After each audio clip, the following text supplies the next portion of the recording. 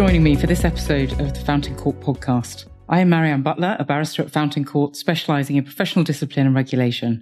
In this episode, we explore the lessons learnt from defending the most significant cases in the Solicitor Disciplinary Tribunal and on appeal in recent years. I'm joined by the individuals who fought those cases, the counsel and solicitor giants of this field, namely Tim Dutton, CBE KC, advises and acts in many of the most prominent and complex professional discipline cases and has conducted some of the largest multi-party cases in the field.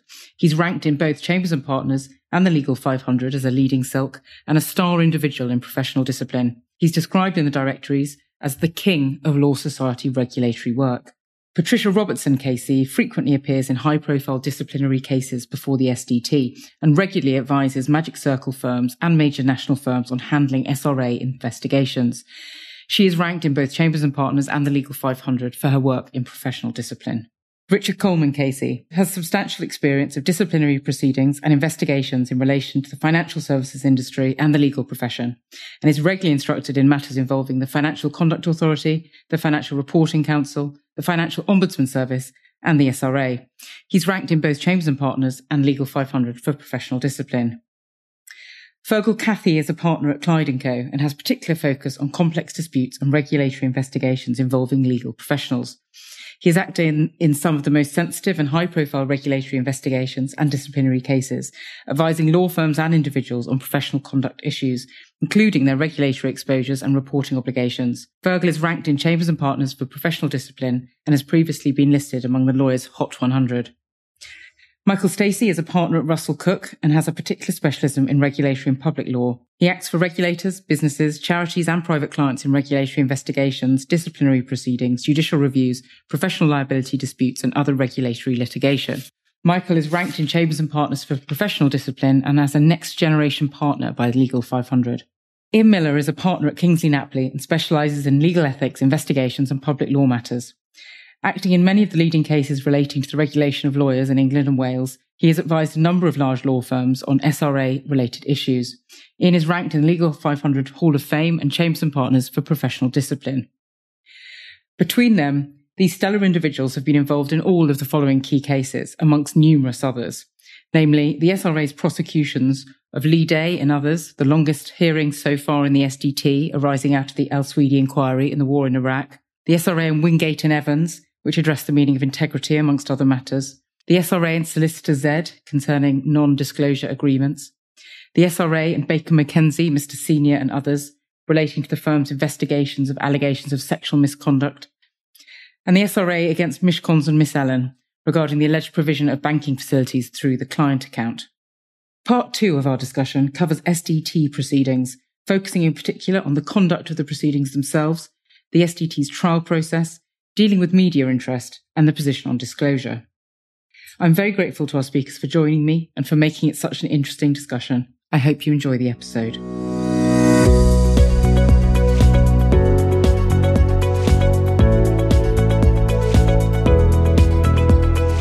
So moving on from issues of privilege and redaction, what can a solicitor or firm expect from the SRA in terms of the format of the investigation and its usual life cycle?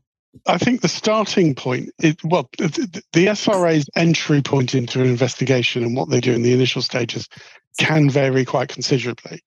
They might simply have a full report or self-report from a firm that they consider sufficient. They might write and ask questions of those involved in order to clarify the position. I've certainly had cases where they simply write to the individuals or the firm setting out certain matters and saying, please, can you provide a comment, without actually saying what their thinking is. And then they have more formal steps, such as they can commission a forensic investigator who's internal to the SRA to provide a report. And those FI reports normally involve a site visit of the firm, quite detailed examination of documents, the interviewing of the individuals concerned, and then the production of a fairly full and thorough report, which is then sent back to the SRA or to another part of the SRA to then consider what steps to be taken. But from all of those sort of quite wide-ranging preliminary stages, you end up at its heart of the SRA's procedure is something called a Rule 2.3 notice under its disciplinary procedures. And that's where if the SRA are considering doing anything, they are required under their rules to serve that notice, which sets out allegations, sets out the facts relied upon by in support of those allegations, and obviously all the evidence that sits beneath that.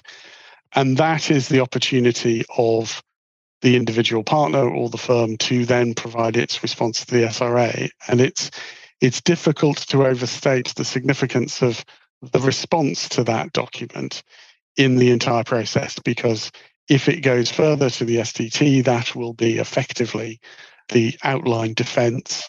Or if you are seeking to persuade the SRA to take no action or to take a more limited action than it might have in mind in the notice, because the notice does specify what they have in mind, then this is the opportunity to persuade the SRA that it's pitched its notice in the wrong way. So it's central to the whole process to get that response right.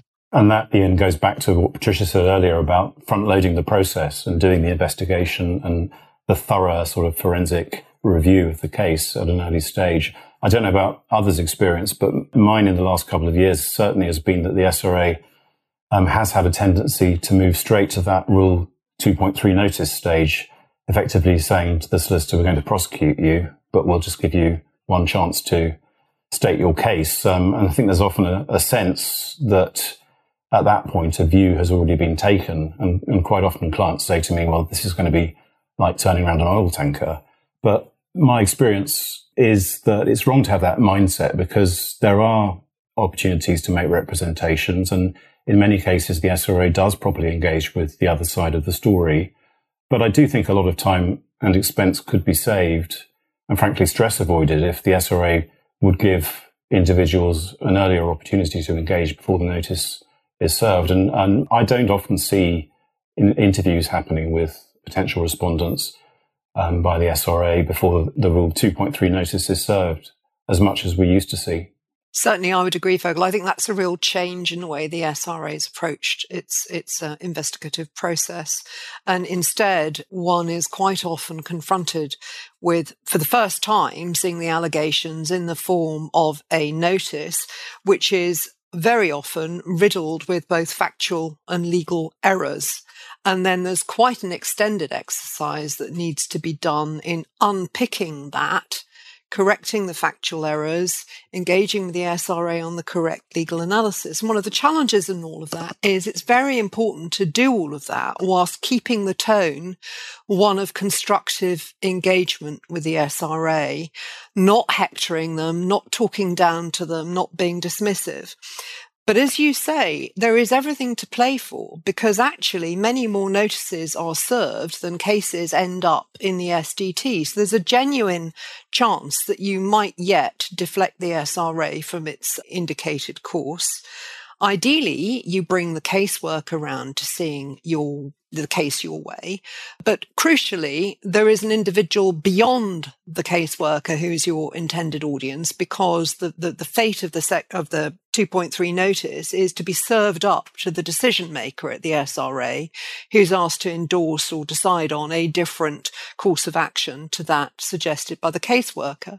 So it is conceivable that you will be able to influence that individual to take a different view, even if you fail with the caseworker. But in order to do that, you've got to make it as easy as possible for that individual to get to grips with what you're saying.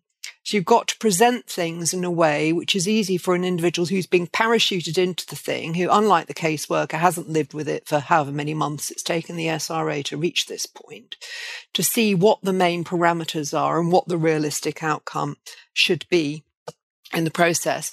And in doing all of that, you've got to be realistic about what it is you're trying to persuade them about. You may not be able to head it off from the SDT altogether if finally the view that one takes of the matter is going to depend on your client's oral evidence and whether or not that's accepted. But you may still be able to reduce the scope of the allegations substantially, and that in itself is a prize well worth having. Yeah, and we've seen a number of cases where, frankly, the charge sheet has been rather overloaded. Cases have been over-prosecuted, and those cases sometimes haven't ended well for the SRA. So I think much better all round if the case is really focused on what matters. And I think particularly because for a client, the stresses involved in facing this are all the greater if the allegations you're facing include allegations of dishonesty. I mean, that's the absolute killer. And in that regard, I think what one has seen is a tendency on the part of the SRA to make those allegations in circumstances where, quite frankly, I think a civil practitioner putting together a pleading would very much hesitate before considering that that was justified on the basis of the evidence that they've got. And it is realistic, where that's the case, to persuade the SRA away from advancing an unfounded allegation of dishonesty. And it may then be much easier for your client, apart from anything else, psychologically much easier for your client to face the ensuing proceedings with some degree of composure. Could I add there as well, Patricia, as well as charge sheets being overloaded with allegations of dishonesty? In my experience, the SRA are now routinely alleging lack of integrity, and that's, it's almost an exceptional case not to have an allegation of lack of integrity, and an allegation of a lack of integrity is very serious for a professional. So it puzzles me why the SRA are charging it in cases where they're only seeking a relatively minor sanction. So they're quite prepared to resolve those cases on the basis of agreed outcomes, but they want their admission of a lack of integrity. And that raises the question of whether really that those allegations are properly made. Well, I quite agree. I think lack of integrity is quite often being used where you might just say cock up. This is not, in most people's real world, lack of integrity. Well, on your point about making serious allegations, I've certainly in recent experience come across allegations being made too early, as Fergal has indicated, where I doubt it would be professionally open to a lawyer to make the allegation. So I think it's a very, very wise counsel to look carefully, particularly at the very early made allegations of either dishonesty or lack of integrity, because they may simply have no proper factual basis for them. Can I just say that I think there is that trend, a willingness to advance allegations of dishonesty or lack of integrity where perhaps they're not justified. To some extent, it's balanced out, I think, by a greater institutional willingness on the part of the SRA to change its mind. There is now the power of review on the grounds of material flaw, change of evidence, and so on. And I think in practice, although it may not be the greatest comfort one would want, in practice, one does see the SRA increasingly willingly to move away from fairly strong positions on honesty and integrity. Sometimes the other extreme where they drop the case altogether. I've seen that more than once in recent years. I would agree that we are seeing a willingness to move from a position first adopted. But I have to say, in terms of how a regulator behaves, overloaded requests for disclosure that you have to push back on and negotiate about when actually realistically they weren't necessary for the purpose. Overloaded charge sheets peppered with allegations of dishonesty that are not properly founded. It shouldn't actually be the case that only well-represented clients who can mount the fight back can then get the SRA to review its position on that. It's actually disproportionate behaviour by the regulator in the first place. And that's a tendency that sooner or later, perhaps the right case will put the right shot across their bows and cause them to row back from that. And let's not forget the stress and anxiety caused by being in receipt of an allegation of dishonesty, because if it's proven, that's the end of your career. Yes. Thank you for that. I think the only point I'd add is, and it goes to what you made, Patricia, about how there's always everything to play for. The fact that even once an authorised decision maker has made the decision to refer a case to the SDT, I've seen several instances of that decision to refer having been rescinded. So this is well after you've had a notice, representations have gone in, a decision has been made to refer, and then in time that decision has been rescinded. So there are a lot of opportunities to state your case, and there really is everything to play for. And of course, this is all before we get to the SDT, so it's a long drawn out process that may wear you down. Okay, so as part and parcel of the process of seeking to persuade the SRA to reduce the number and seriousness of allegations in play, or better still, drop the whole matter in its entirety, what are the kinds of issues that need to be considered? Well, I think it's pretty essential to be realistic about what the outcome is that you might be able to negotiate to in this scenario. And we've touched on a number of them already. So ending the investigation with no disciplinary action is, of course, the dream outcome, but that is realistically only going to be the case where you really can persuade the SRA that there's nothing to see here. And I can certainly remember cases where that is the outcome we've managed to achieve. But the minute there is, in fact, something that realistically can be viewed as misconduct, albeit perhaps at the minor end of the scale, then you are more realistically going to be looking at the SRA's internal sanctions and potentially rebukes and matters of that kind. And quite quickly, given how limited their fining powers are, you are into territory where if there is any form of misconduct, even in fact relatively minor, it has to be referred to the SDT because it exceeds the power that the SRA has to deal with it internally. And then your realistic goal is to negotiate an agreed outcome, starting with an agreed statement of facts on the basis of which a sanction will be put forward to the SDT for the SDT to approve. Now, I know that both Ian and Fergal have a great deal of experience of negotiating those, and so I'll hand over to them on that. But perhaps the timing question, I might just say a little bit about when and how should you broach the whole question of WP engagement. The reality is that the issues need to have sufficiently crystallized that the SRA thinks it's got a decent handle on the problem. But equally, ideally, you don't want them to have got to the point where they're completely entrenched. That is these days perhaps harder because of the habit now of serving you with a 2.3 notice as the first that you're going to hear of how the SRA is seeing the case. And therefore, realistically, increasingly, the first opportunity you really have to engage with them, WP, is likely to be when you get that notice.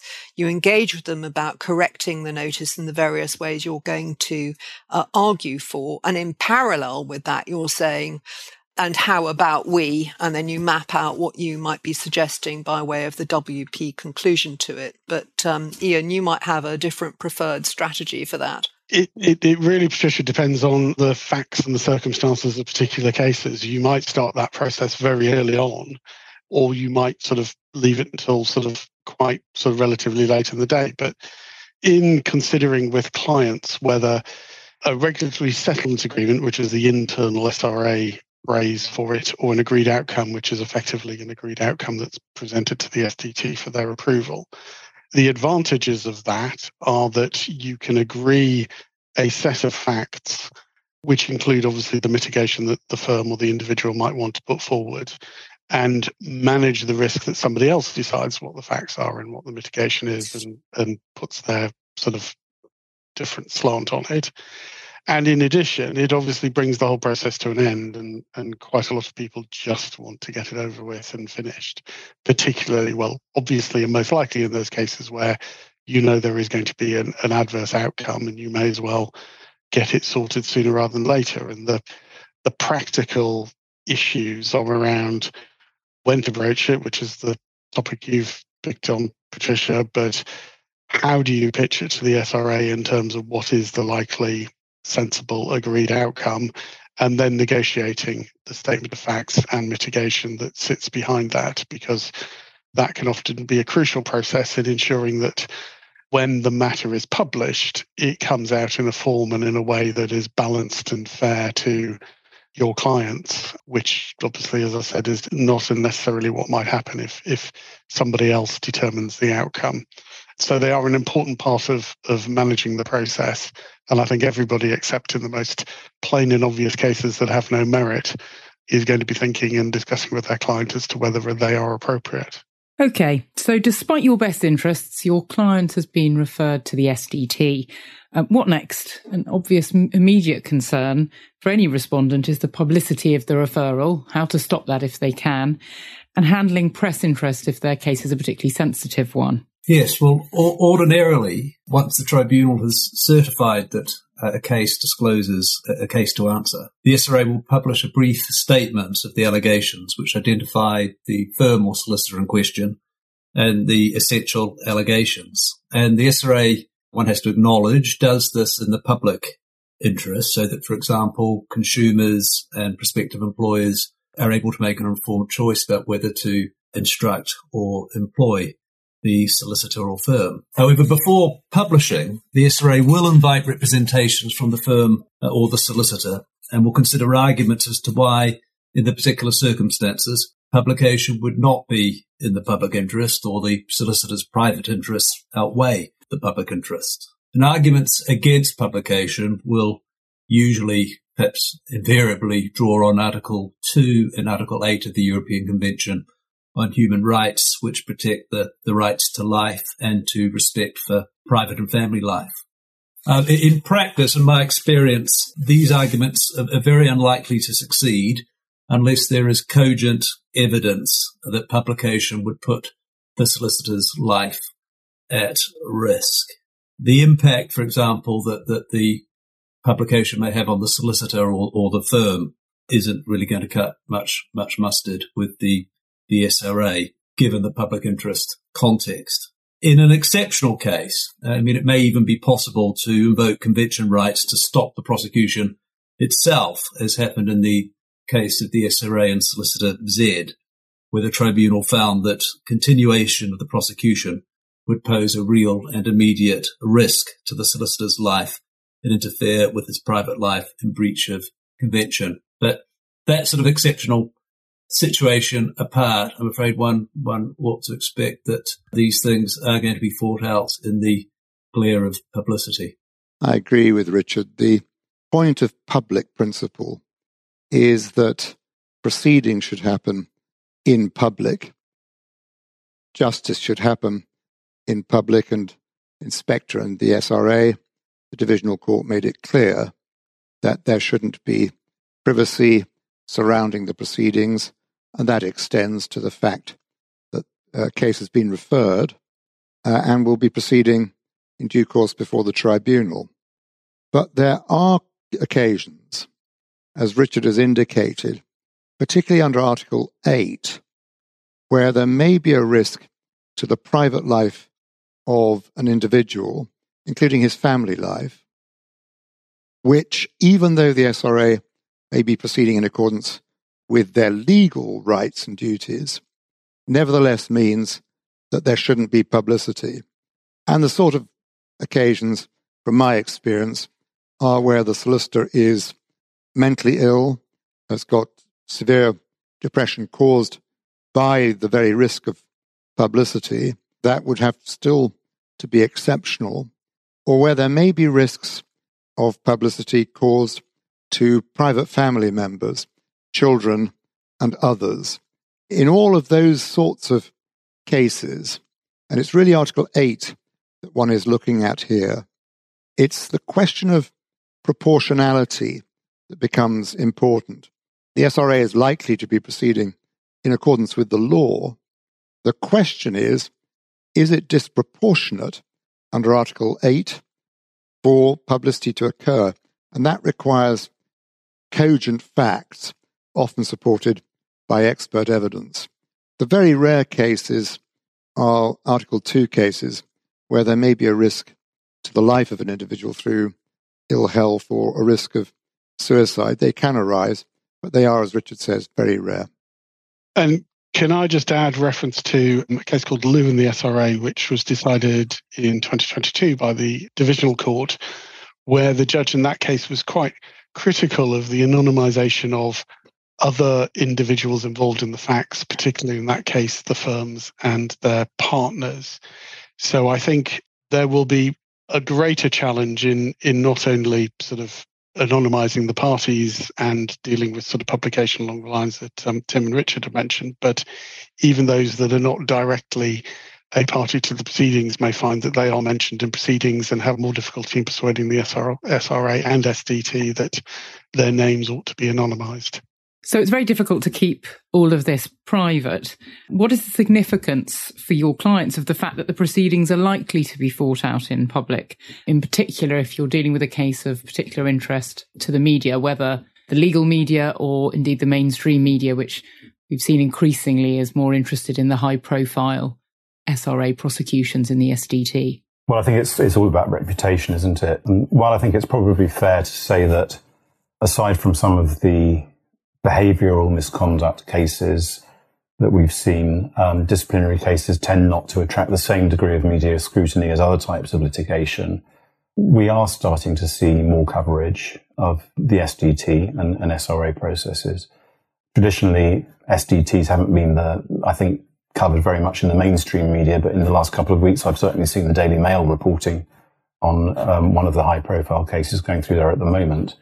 So it's beginning to change, and online media such as Roll on Friday and Legal Cheat do tend to run stories about the more salacious cases. We're also increasingly seeing parallel proceedings where we have malpractice claims being run in tandem with regulatory proceedings, and with Parliament and certain media organisations regularly being prepared to be quite outspoken about some law firms, which we've seen in the context of human rights lawyers and law firms which have, for example, acted for Russian oligarchs. There's clearly a need for reputational risks to be borne in mind and properly managed. And that may mean ensuring that there's an agreed media communications strategy internally. It may go further than that. It might involve a full-scale external crisis management protocol and a client comms strategy. And that really does have to be considered carefully, as when disciplinary cases do attract publicity, the reputational stakes for individuals who have spent many years building up a practice and for law firms can be very high indeed. I think, just thinking of one example, the firm which I acted for, which was at the centre of sustained regulatory scrutiny over a number of years leading up to what amounted to the longest ever SDT trial, probably felt like it had an existential crisis on its hands. And many people will remember the media coverage of the allegations, but how many people remember the outcome of that case when the clients were exonerated in full? So I think having media advisors, comms advisors on hand is a really important part of the process. Could I just add there, Fergal, that in my experience, general or internal communications advice is sometimes not enough. That advice can be too risk averse and sometimes not sufficiently technically informed. So what I've found works well is integration of the communication strategy with a comms savvy legal team. And that tends to produce the best results and avoids errors in the way that the publicity is handled. I think certainly for the legal sector press, it's definitely an advantage to have a lawyer who has existing relationships with the legal journalists and perhaps can give off-the-record briefings. That may well form an important part of the strategy of the media handling. Reputational risk, as you said, is obviously going to be a very important factor, particularly for firms of any size. I would say that if no coverage isn't a realistic goal, then probably keeping the coverage as boring and bland as possible is best. Well, that's not generally speaking my aim for my openings, but I mean, no, more seriously though, I think there is a real balance here, because I think as counsel, the last thing you want is to be blindsided by what the PR team have been getting up to on the media side of things. But equally, it can be a very unwelcome distraction as you're about to start cross-examining the main witness to have to take time out to look at some press statement, what have you. So there's a very delicate balance there. And if you like, my dream solution to that delicate balance is exactly as you described, the media savvy legal team, as in the partner who is leading the case, having brought in the right external experts to advise on that. And only very occasionally do we as counsel in the middle of trial need to concern ourselves with that.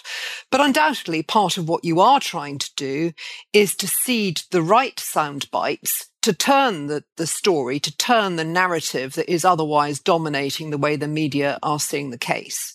Because you want to win the case in the tribunal, but you also want, as far as possible, to help to rehabilitate your client's reputation, which, as Fergal's already said, is likely to have taken a hit with many people reading the way that the SRA has opened the case and losing interest well before it gets to the end. Can I just sound a quick note of caution on that? It's important that whatever is said to the press is consistent with your client's position in the tribunal. I have been in cases where a very careful position is advanced in relation to admission and realistic acknowledgements and so on. And a very different message is sent out to the press, so it's sometimes to the client's disadvantage. Well, I was certainly taking it as read that there would be consistency in the comms, but yes, that would be pretty essential to the whole thing. And involving your counsel team and indeed solicitor team in the process, at least giving them a heads up as to what you're doing. The worst of that is the SRA has, on occasions, prosecuted firms for making misleading public statements where they haven't had expert advice. So Michael's point about the need for careful expertise is really well made. Yes, there's not much point putting a lot of care into how you're going to fight the case in the STT only to shoot yourself in the foot and find yourself prosecuted for what you've done in the press. Okay, we've talked about disclosing documents to the SRA within the SRA's investigative process. And many of our listeners are no doubt familiar with the rules of disclosure in a civil litigation context. What about disclosure in the SDT? Are the rules different again? Well, there's no equivalent to disclosure under the civil procedure rules. The SRA will commence proceedings of the tribunal by making an application, which must be supported by a statement setting out the allegations and the supporting facts, and exhibiting any documents on which the SRA relies. The tribunal's standard directions will then usually require the respondent firm or solicitor to serve all documents on which they rely. There's no express requirement in the rules for the SRA to disclose unused material that may undermine its case or support the defence, as would happen in criminal proceedings.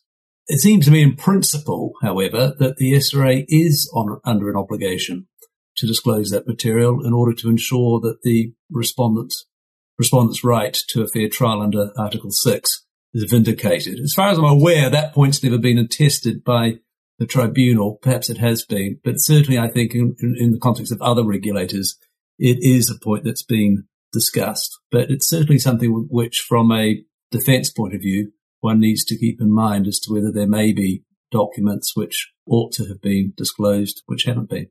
I agree with all of that, Richard. I think it's really important to think carefully about whether there are potentially other categories of documentation which the SRA has, or has within its control, which might be relevant.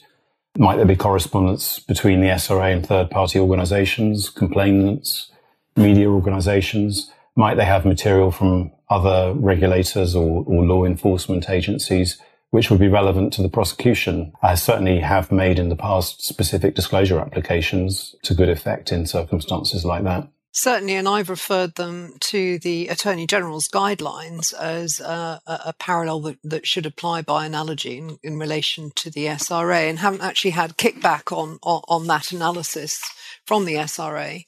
If they do have unused material that, meets the relevant test, that they should indeed have to disclose it at that point. Certainly some regulators have come unstuck when they haven't complied with those rules. Could I just add as well that issues can sometimes arise where there are multiple proceedings in the SDT arising from the same or similar facts, and the issue about cross-disclosure between different proceedings, and that can raise some interesting issues, and is certainly a point that's been run on behalf of respondents that actually you should see documents relating to those other parallel proceedings because they may contain things relevant to your defence. Now, this is an enormous topic, and clearly there's no one-size-fits-all approach to the actual SDT trial process. But what are some of the key takeaways from your experience of that process? Well, I think one of the points I'd make is that cases with significant points of law can be quite challenging for the SDT. It very much depends on the expertise and experience of the particular panel. But as a general rule, when you have a complex point of law, the tribunal members are going to be more reliant than usual on the advocacy that's provided by the parties, and the quality of that advocacy, the way that the legal analysis is presented, and whether the panel can understand that. So sometimes the particular experience of the advocate is important, so that the tribunal's confidence in the advocate and their expertise can be quite an important factor in my experience. Another related point is that often where you have a difficult point of law, the tribunal's decision is framed in terms of a factual assessment, which can make appealing the point of law difficult because it's framed in terms of factual findings. And a third point on the same theme, I think, is that when you're dealing with some of these complex legal points, there is a risk that having too many technical legal points can slightly backfire and potentially be counterproductive, because what you need is for the tribunal to keep the thread of the main merits and, if you like, the story of the case. And there's a danger in bogging down the defence in too many technical points. I agree with Michael. There's quite a risk in the tribunal, whichever side of the argument one is on, if too many, even quite good legal points are run, where a strong factual case with only one cogent legal or regulatory point is required to reach the result you need for your client. Perhaps a guiding point is this. Before the tribunal, you need to run your case with the minimum number of factual and legal points that are required to reach the result which you need in your client's best interests. A tribunal, perhaps unlike a commercial court judge, is not going to thank you for running numerous fringe points of fact on which nothing in truth really turns, and they're not going to thank you if you're running too many fringe legal points. It's critical that you've got a strong factual case and a cogent legal and regulatory analysis honed down to only what you really need to reach the result which is in the best interest of your client should be obtained.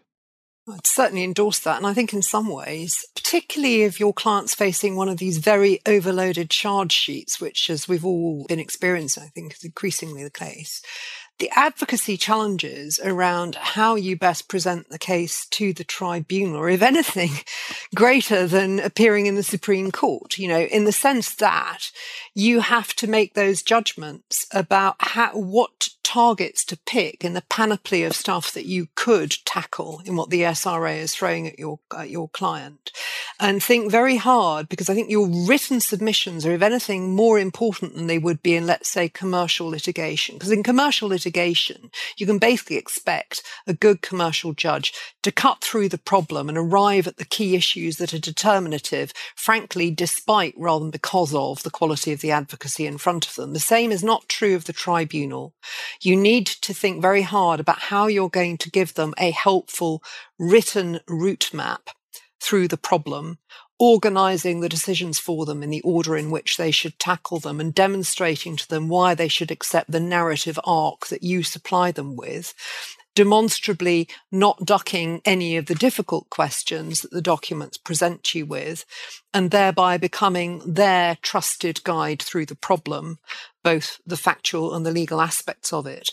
Now, once you've equipped them with that, your oral submissions can then become much more interactive and much more exchanging with them, feeling out where they're uncertain, where they need more help, and less having to set out for them by way of the oral submissions all of the detail of the narrative. Or at least that's an approach I've found that has worked in some of the heavier cases in front of the tribunal. You've given us the sense of the enormous number of issues that have to be addressed and the ways in which costs can obviously very quickly rack up with disclosure and getting all the ducks in a row and so on, putting your best foot forward. Where are we then on costs in terms of the case law and the protection for respondents? Well, it's actually quite depressing for any respondent. So I've got bad news. The starting assumption, I think, has to remain that as any respondent, your prize should be to exonerate yourself and not to seek to recover the cost of doing so, because that remains an uphill struggle. Last year, the Supreme Court gave judgment in a case we've all been watching called Flynn Pharma, which concerned a challenge to the general presumption that there would be no order for costs made against a regulator following an unsuccessful prosecution. That case was potentially of interest to all regulated professionals. In the case of solicitors, as I mentioned earlier, the costs of successfully defending a lengthy prosecution can be very significant and sometimes not insured. Although the Flynn Farmer case didn't concern the solicitor's profession generally, the SRA did intervene in it and made submissions to preserve the status quo. So the general presumption that it wouldn't be required to pay successful respondents their legal costs. Unfortunately, the Law Society didn't take the opportunity to present an alternative view. Whether that would have made a difference to the outcome, I don't know. But the Supreme Court in Flynn Farmer held that there was no general legal principle that all public bodies should enjoy a protected cost position when they lose a case. But in practice, the position remains unchanged for solicitors. Under a case called Baxendale Walker, the position is that the SRA is not usually subject to adverse cost orders and disciplinary proceedings unless the complaint is found to have been improperly brought. I had a point there, Fergal, because it is a slightly depressing picture, but I'm afraid I was the guy who created the Baxendale Walker principle, having lost the first instance. I then ran this point in the Divisional Court and the Court of Appeal. But I think there is this positive point for practitioners to get out of it. People read Baxendale Walker as if there must be something improper in the prosecution of the case, whereas actually it's a bit broader than that. It could be unreasonable, could be unreasonably brought. The language is often read too narrowly. I know you've got that point because of your interest in Flynn Farmer, but from a practitioner's point of view, quite important not to read too narrowly the scope of the cost provision which could be made for a successful respondent. I think the general position used to be that you would have to show that the case was a shambles from start to finish, but that's no longer, I don't think, the case, Patricia, is it? No, I think it's really, the focus now is on reasonableness, I think. But what I would also say is that Flynn Farmer puts the focus back on whether in the SRA's particular regime there would indeed be a chilling effect from being held liable for costs. Now, let's not forget that crucially the SRA's regime does include an obligation on the regulator to act proportionately and target its regulatory action only at where that's needed. That's Section 28. That's a statutory obligation on the SRA. So when you were actually using the measuring stick of reasonableness, where the SRA has acted disproportionately over prosecuting things, throwing the regulatory book at something which is minor and can and should have been dealt with either without action or at least with action that's purely within their in-house regime, there is an argument for saying that imposing a cost liability for that doesn't have a chilling effect. It's actually consistent with the Section 28 duty because what it does is ensure that the SRA is encouraged to target its resource consistently with that duty rather than essentially spray gunning its regulatory resource across the entire field.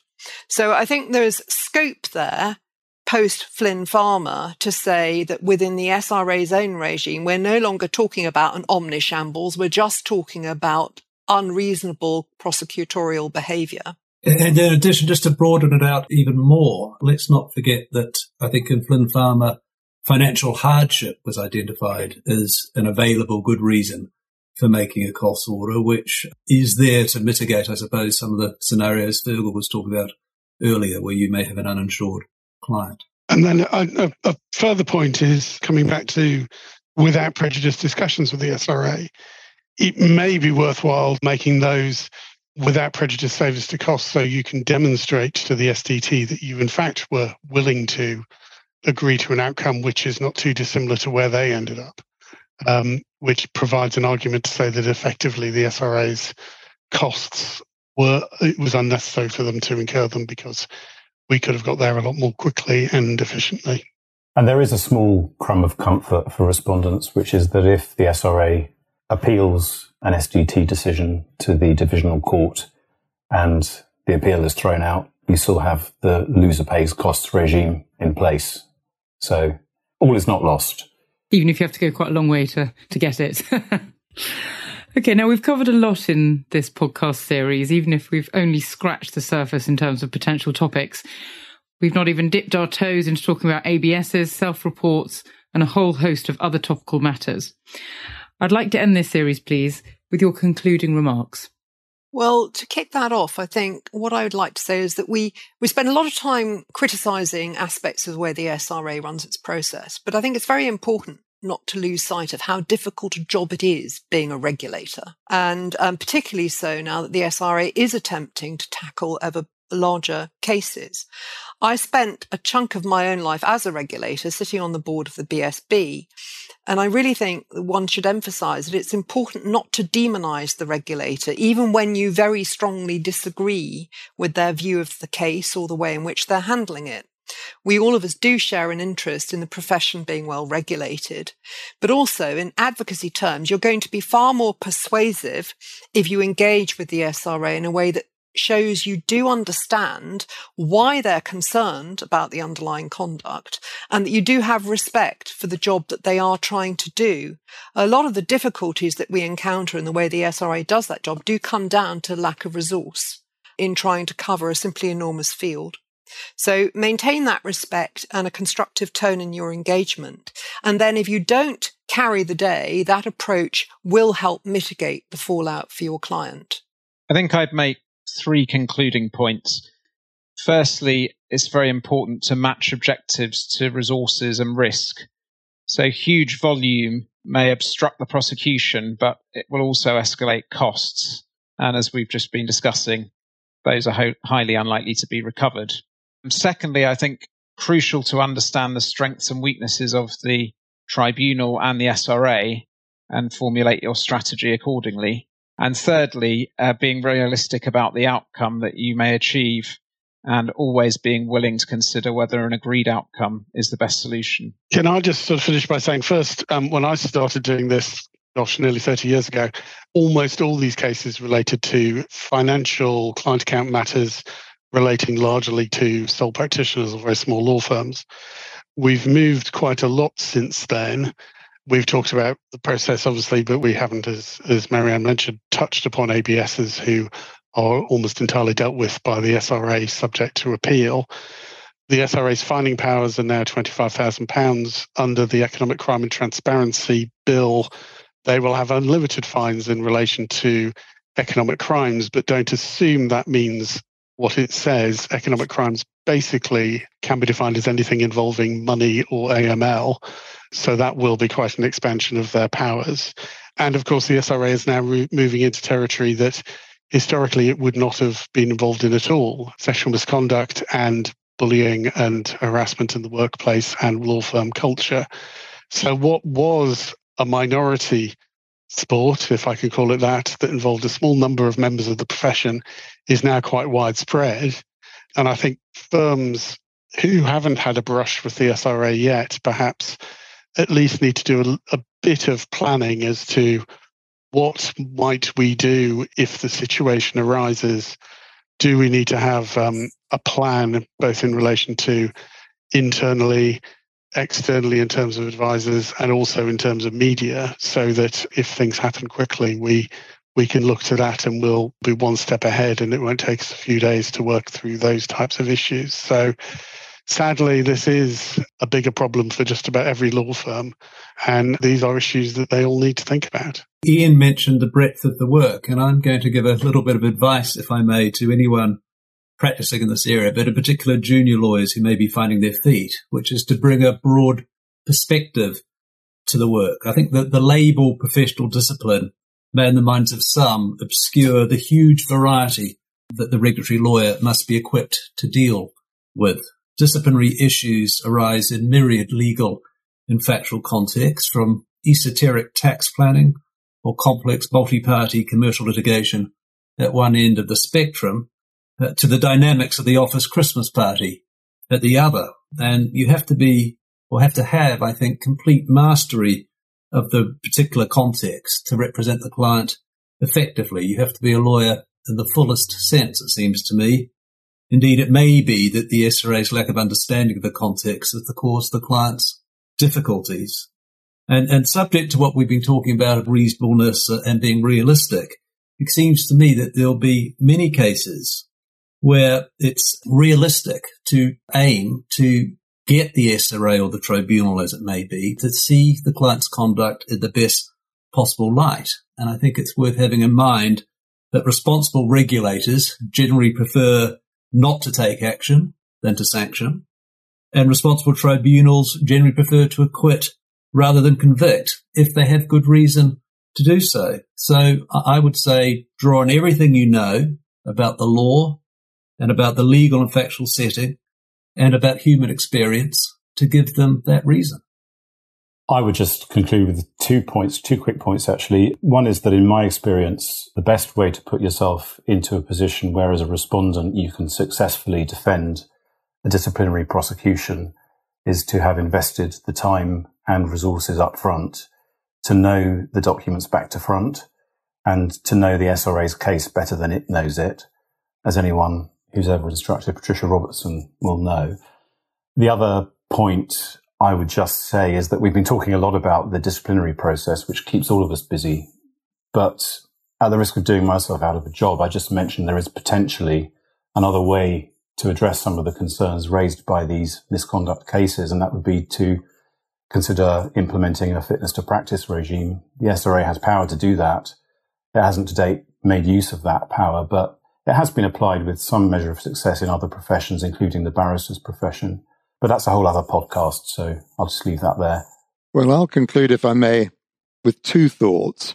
The client's best interests are served when one puts his or her or its, if it's a firm, best case forward. And that requires, as everybody has been saying, mastery of the facts, mastery of the law, and clarity of presentation. But it's really important to appreciate that the best case being put forward also requires the client to live within the regime which he, she, or it has dedicated his, her, or its professional life to support. And that lies at the core of our work. It's the appreciation of presenting any case which fits credibly into the regulatory regime. And by doing so, if you keep that dual perspective in mind, things will not go wrong. For me, things tend to go wrong where the advocate or representative has lost sight of the core principles of the regulatory regime and thereby doesn't serve the client's best interests. If you keep within the parameters of the regulatory regime and the factual and legal case, with luck, exclamation mark in brackets, success will be achieved. Well, that concludes an interesting and stimulating discussion on defending the most significant SDT cases of recent years. Once again, I'm grateful to Tim Dutton, CBE KC, Patricia Robertson KC, and Richard Coleman KC of Fountain Court, as well as Fergal Cathy of Clyde & Co., Michael Stacey of Russell Cook, and Ian Miller of Kingsley Napoli for their insightful commentary. I hope our listeners have enjoyed this episode as much as we have enjoyed making it. Do join us next time for more legal news and analysis on the Fountain Court podcast.